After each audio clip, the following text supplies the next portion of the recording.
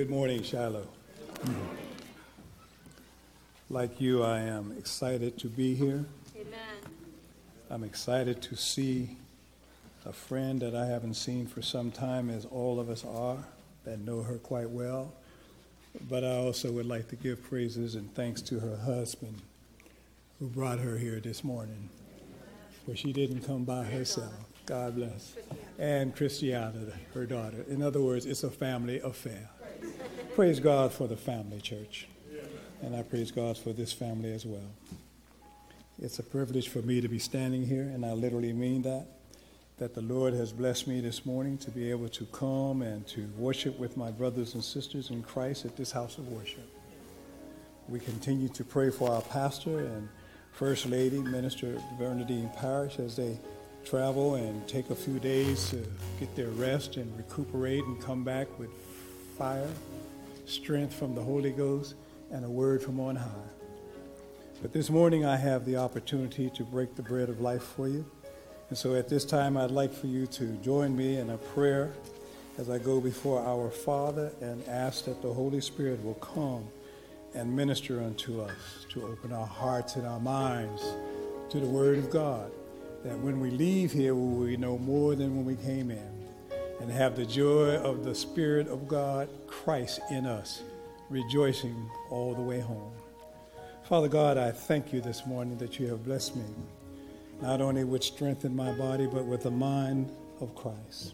Stayed on him, Lord. I thank you that you have given me the opportunity once again to come into this house of prayer and to break for not only my friends, but for myself, the word of life. Let the Holy Spirit move and have his way this morning in each of us, that when we leave here, we will be going out with joy and singing, "Oh, thank you, Lord, for you are a good and merciful God." Father God, we thank you. In Jesus' name I pray. Amen. This morning, I would like for you to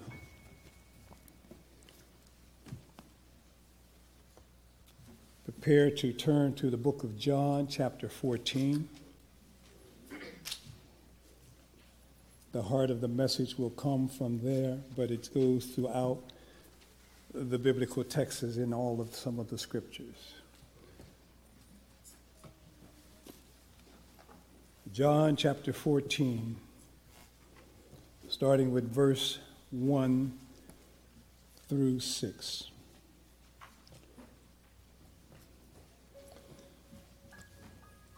Let not your heart be troubled. You believe in God, believe also in me.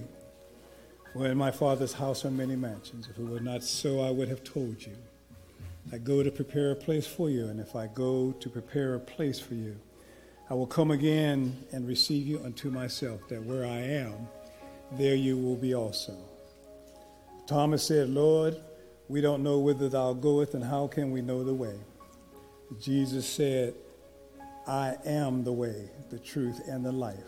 No man cometh to the Father but by me. Amen.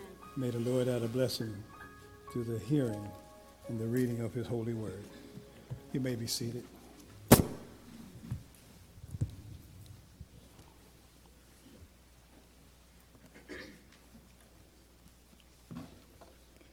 This morning I'd like to speak to you for a minute on the topic heaven. Heaven.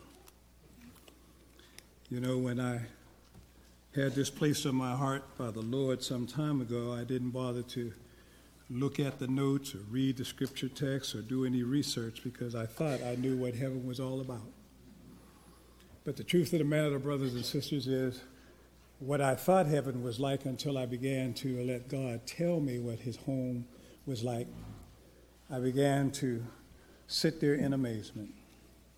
How could I have left so much go by? And so this morning we're talking about heaven. You know, many books have been written, movies have been made, songs have been sung about heaven.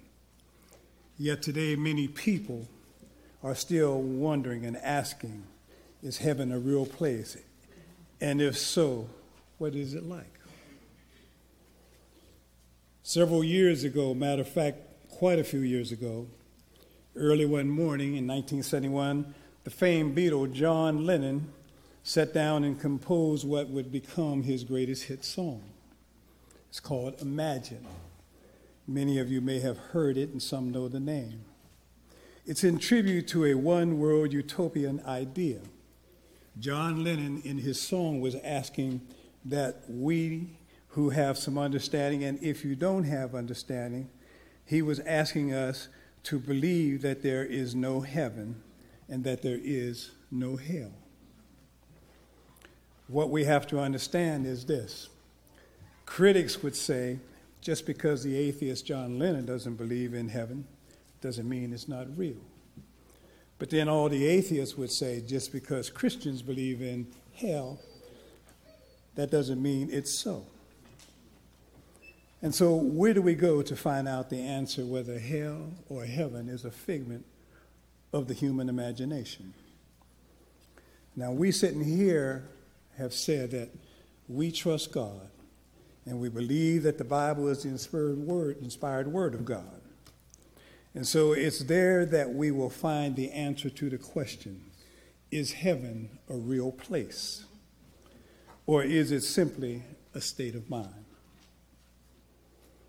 Now, to whom in the Bible shall we turn and go to find out if heaven is a real place or not? It seems likely the best place to start is with the only person that has lived in heaven and has come down to tell us what heaven is really about. And brothers and sisters, you ought to know his name.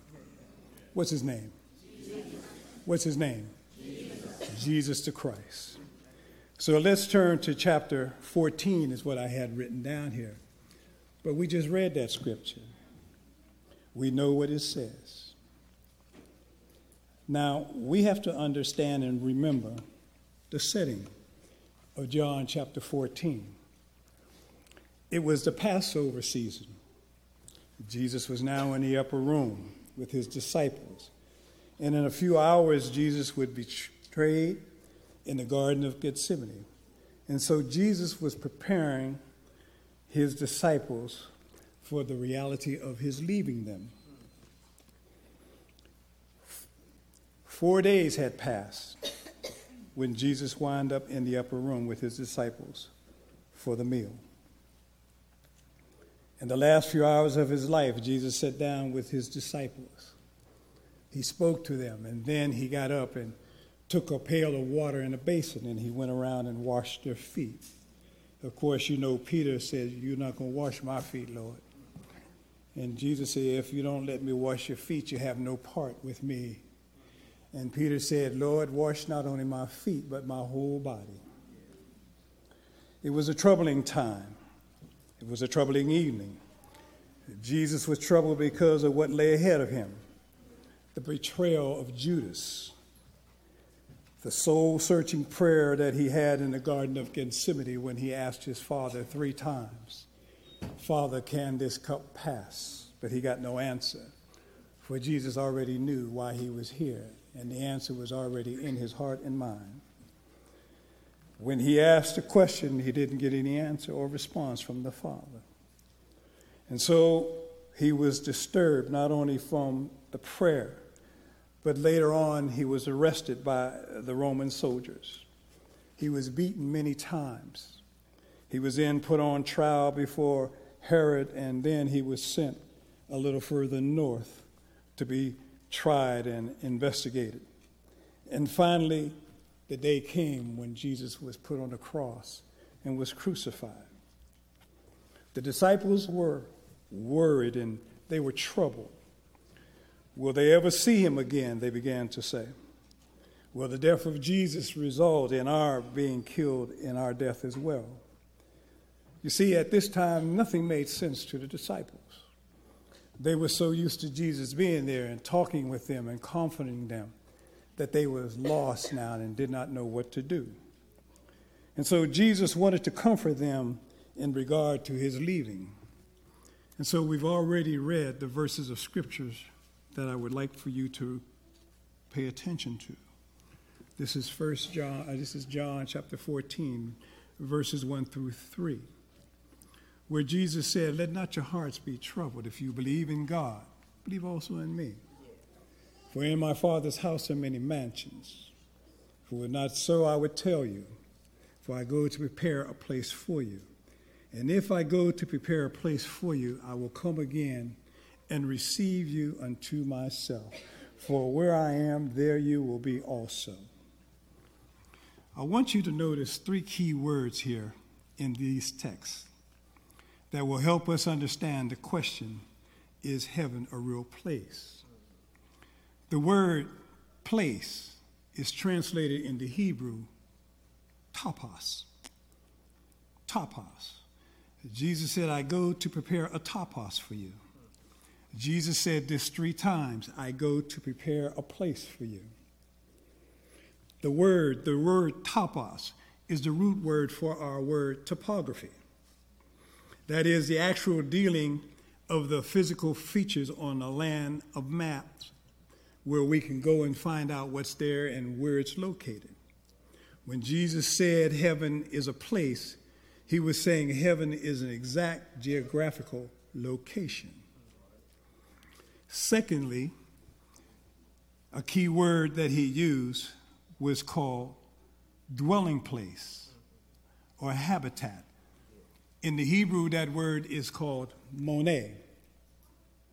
It means having a habit place, a dwelling place, a domicile for a person. So when he said, I go to prepare a place for you, he was saying, I'm going to prepare a house for you, a place for you to reside. And the third significant word was prepare. I go to prepare a place for you. Brothers and sisters, you don't have to prepare a place for a state where things are a state of mind. There is no such thing as preparing a place for a state of mind. Your mind is your mind and mine is mine. Whatever you think is what you think, but it's not what I'm thinking. I know what God has prepared for us because I believe God's word. And so when we talk about a state of mind, we have to understand that's someone else's language, not mine. And I pray that it's not yours. Remember, after Jesus had been crucified, on the 3rd day he arose from the dead. And in Acts chapter 1, verses 9 through 11, you find these words written. Jesus spent 40 days on the earth in his new resurrected body. At that time, he had made promises to ascend back to his Father in heaven. When Jesus, had spoken all these things, and what things did he speak was this: but ye shall receive power. After that, the Holy Ghost has come upon you, and you shall be witnesses of me both in Jerusalem, Judea, and outer Samaria, and to all the parts of the earth. What Jesus was doing was empowering them for the task that lay before them. They were going to become witnesses for Christ like you and I are today. When Jesus said these words to his disciples, they were sitting around listening intently.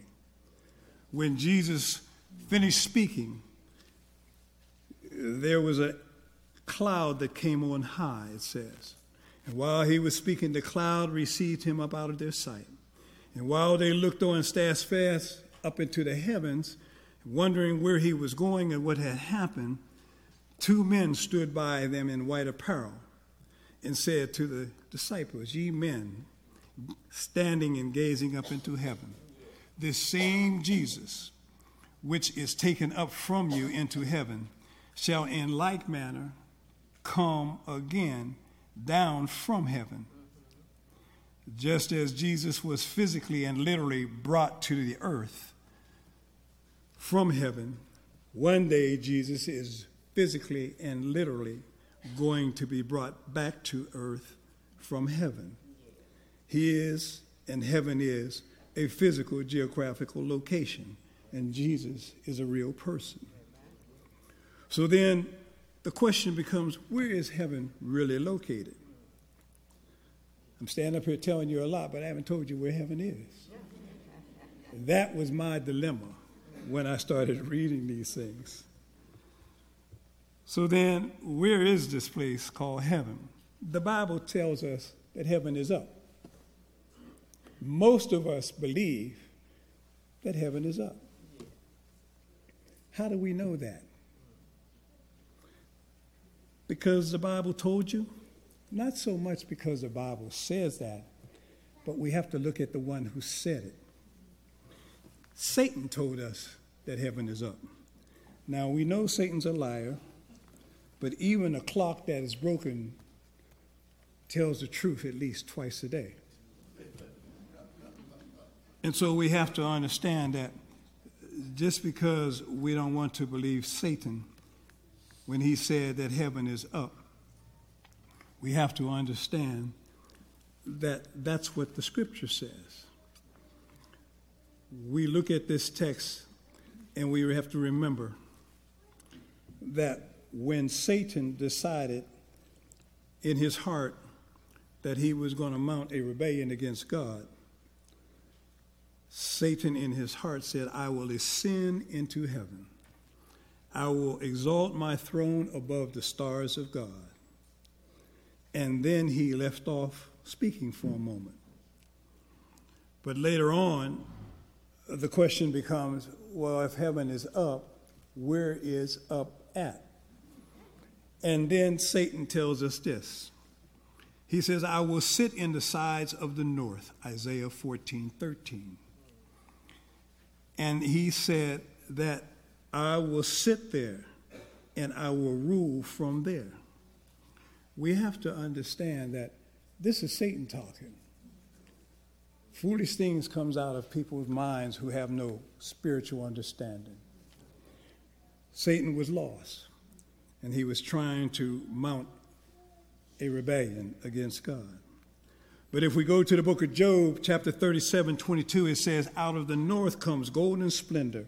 Around God is an awesome majesty.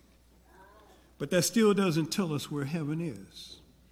And it doesn't answer the question, is heaven a real place? Does heaven exist in another dimension or what? To answer the question, we have to understand there's a difference between the present heaven and the future heaven. What do you mean by present and future heavens? This helps us to understand the Bible and what awaits us as Christians and our loved ones if they are Christians as well. There is a difference between the present heaven and the future heaven. Let's talk about the present heaven for a moment. The first heaven is the earth's atmosphere, where we breathe and where the birds fly and where jet planes fly. Most people, when you ask them, where do you live, in contrast to the rest of the planets, they say, we live in the earth. Brothers and sisters, we don't live in the earth, we live on the earth. We live on the earth. We're held on the earth by gravitational processes. We're on the earth, and gravity keeps us here. From the ground all the way up to a certain height is what we call oxygen. That's our air. That's where birds fly. And then it gets so high that we can't go up there without some help. So then we enter into what is called the second heaven, or what is called outer space, where the stars and planets and galaxies exist. That is the second heaven. And then we have what is called the third heaven. Now we're talking about the present heaven, where we are talking about right now that exists. The third heaven is the abode of God. It's where God exists right now. It's where his habitation is right now. 2 Corinthians 12:2 tells us about Apostle Paul, who said he was caught up to the third heaven because he had a thorn in his side. And he was looking to God for some help. And God told him, my grace is sufficient. By the way, although heaven is a place where you and I will go when we die, because it says in the Bible, to be absent from the body is to be present with the Lord, that is the place we will go when we die, right now. That is into the third heaven, into the presence of God. But as Christians, we go to be with God when we die, right now. But that's not our permanent, eternal dwelling place or home. Heaven for us is our final residence.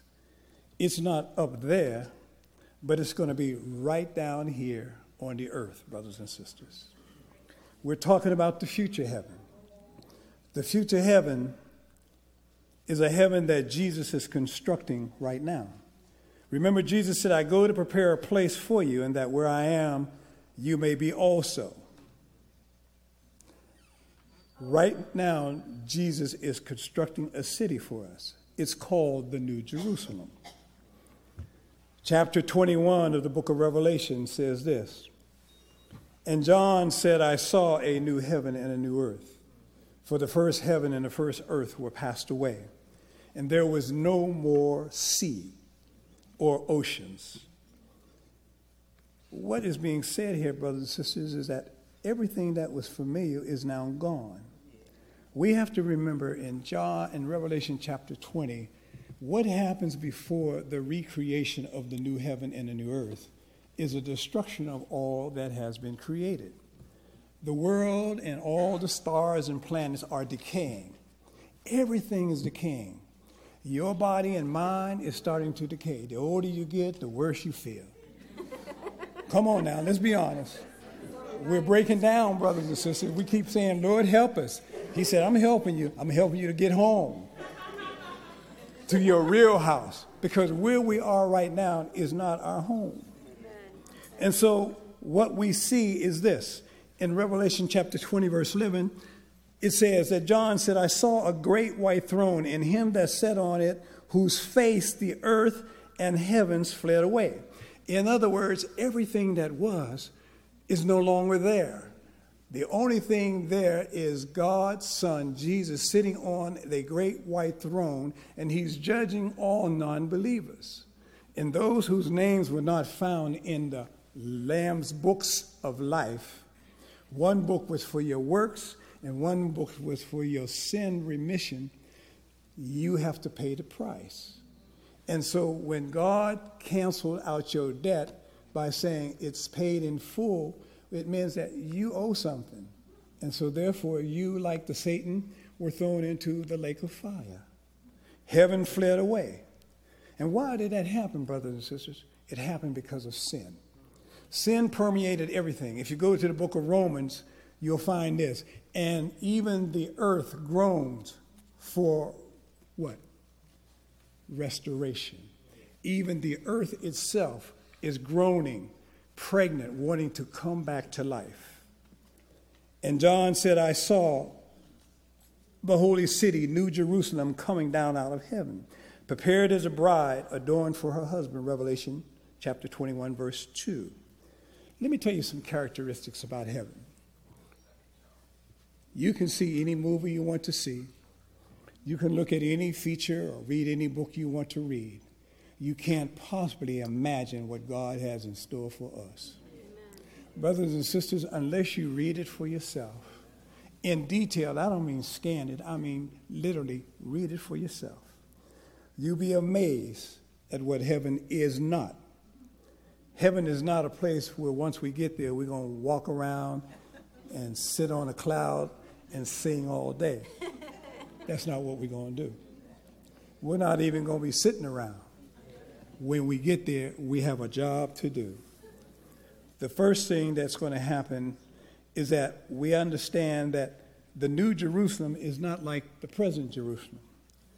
The New Jerusalem, as far as how big it is, it's going to be 1,500 miles cubed. That's because there is no oceans. The oceans took up 71% of the earth land mass. When there is no ocean, that's going to be all ground. Heaven's going to extend from the city of Jerusalem. The New Jerusalem will extend from the east coast clean to the west coast, and it's going to be a cube. It's going to have 3 stories to it, and that 3 stories is going to have 12 gates. The 12 gates on the east side is the 12 gates for the children of Israel. Then there's going to be 12 gates on the west side, and those 12 gates are going to be for the disciples of Christ. And it says that there was one gate, and all the gates basically covered one door. And each gate went the height of the 3 floors, and each gate was made out of one pearl. Now, I've never seen a pearl that big, but that's what the word says. And what the word says is what I believe. God is capable. God is able. He can create whatever he so desires. And then it says, not only that, it says that on the streets will be pure gold, radiating. And beside that, brothers and sisters, you think you got on good shoes now? Wait till you get the shoes God's going to give you. They're going to be made out of gold.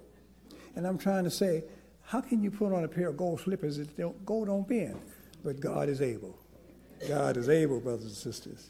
And then it says there will be no oceans, but there will be water, because in the Bible, remember when Jesus went into the land of Samaria, the woman met him at the well, and she asked, what do you want? And he said, I want a drink of water. She said, I have nothing to draw the water with.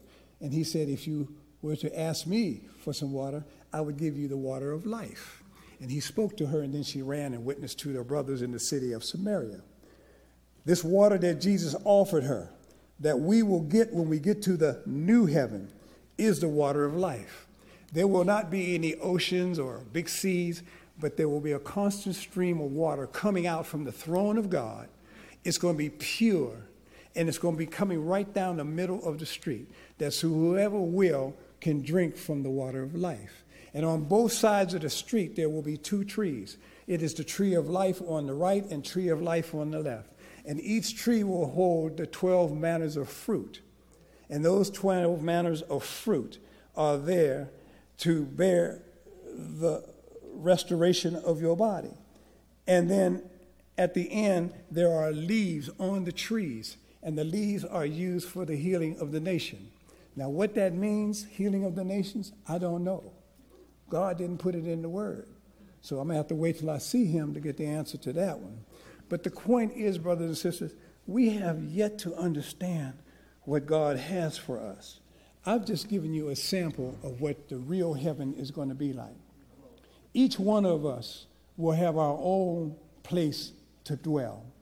It will be designed around your tasks, your opportunities to serve, and the gifts that God has given you. Each of those houses, those places to dwell, will be 45 to 75 acres of land that is yours to keep. That's yours. That's what God is giving you. That's your dwelling place. Don't mean you're going to stay there all day. It just means that's where you can reside when you want. We have to understand God is like everybody else. I don't care what kind of home you imagine building, what kind of home you have right now, is nothing compared to the home that God is going to give us when the New Jerusalem and the New World come. The world that I'm talking about is the new world. It's not the world that comes in the movie back in the day when we talked about, these fantasy movies and this movie and that movie. This is real life. God is a real God. And the city of Jerusalem that I'm looking to go to is not up there, but down here. If you go to Revelation chapter 5, you read this. And Jesus made us to be kings and priests unto our God. And we shall dwell with him on the earth, brothers and sisters. Not the present earth, not the present heaven, but the new earth and the new heaven. For each of us has a job to do, and God is waiting to give us our assignments. Brothers and sisters, when I began to read this, I stopped, closed my Bible, and I sat down and I just had prayer. I spent all day yesterday sitting. And by the time my wife came home and she asked me what am I going to eat, I said, I've been fed already on the Word of God. I was excited by what I read because I had not involved myself in the literature that God had placed before me before. But now that I know, I don't mind leaving. Sometimes you can ask a person, are you ready to go home to be with the Lord? And they say, I don't know. I got a house here. I got some things I got to get done. Brothers and sisters, when God calls, you ain't got nothing to do but go. That's all. All you got to do is just go. Because what he has in store for us as believers is better than what you go up talking about, I got things to do. What you have to do is nothing compared to what God is going to give you to do. A new name in a white stone. And nobody will know that name but you and God himself, Jesus Christ. And you will have a white garment on, a garment that is considered your garment of what? Righteousness. That's what you're going to have. And you're going to have your golden shoes. And some of us will have crowns on our head with many stones. Some of us will have one crown.